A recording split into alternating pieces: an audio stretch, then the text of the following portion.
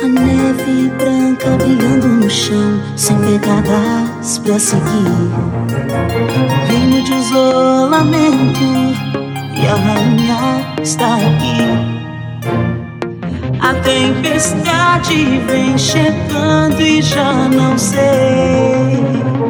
Não consegui conter, bem que eu tentei. Não podem vir, não podem ver, sempre a boa deve ser. Encobrir, não sentir, nunca saberão. Mas agora vou, livre estou, não posso mais segurar.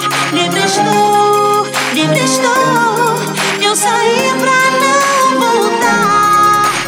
Não me importa o que vão falar.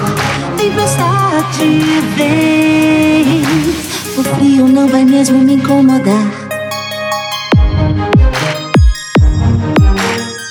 De longe tudo muda, parece ser bem menor. Os medos que me controlavam não vejo ao meu redor. É hora de experimentar os meus limites, vou testar. A liberdade veio enfim pra mim.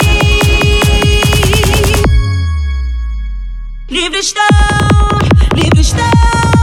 com o céu e o vento andar. Livre estou, não vão me ver chorar.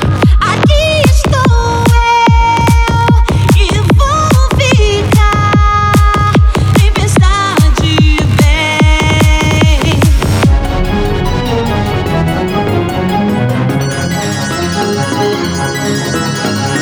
O meu poder envolve o ar e vai ao chão. Da minha alma flui frautas de gelo em profusão. Um pensamento se transforma em cristais. Não vou me arrepender do que ficou pra trás.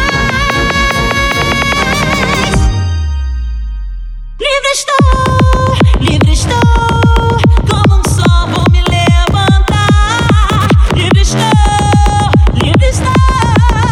é tempo de mudar. Aqui estou eu, vendo a luz brilhar. Tempestade vem, o frio não vai mesmo me incomodar. Você quer brincar na neve, um boneco quer fazer. Você podia me ouvir e a porta abrir, eu quero só te ver. Nós seremos amigas, coração, mas isso acabou também.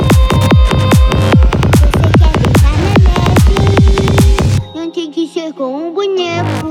Vai embora, Ana. Tudo bem.